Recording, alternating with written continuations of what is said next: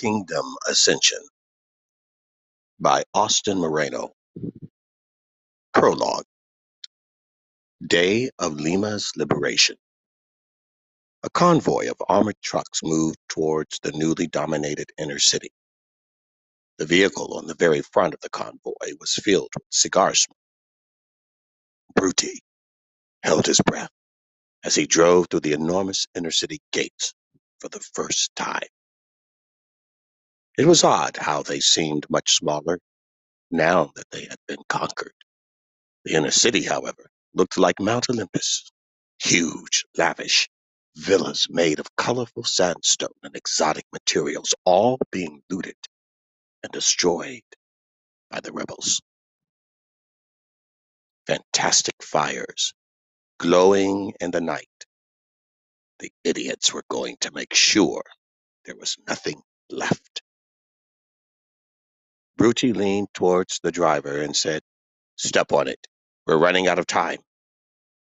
A muscular, deformed man with a switchblade tattoo on his face sat on a bench in the enormous marble halls of the Senate building.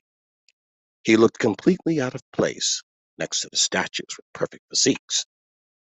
The man was Quill Vertical, a gang leader turned revolutionary who had placed all of his resources into the preservation of his clansmen, causing them to be the backbone of the rebellion.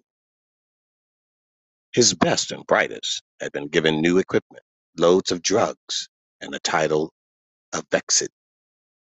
Soldiers were picking shrapnel, an occasional bullet out of Quill's hide as he oversaw the gathering of all the senators. Quill was too high to feel the metal tearing from his skin away. He smiled as he watched the old men in golden robes crying on their knees and reaching their hands out only to have them swatted away. Never before had the senators witnessed the barbaric behavior of clansmen. The walls between the two social classes had fallen, and for the first time, the two cultures met.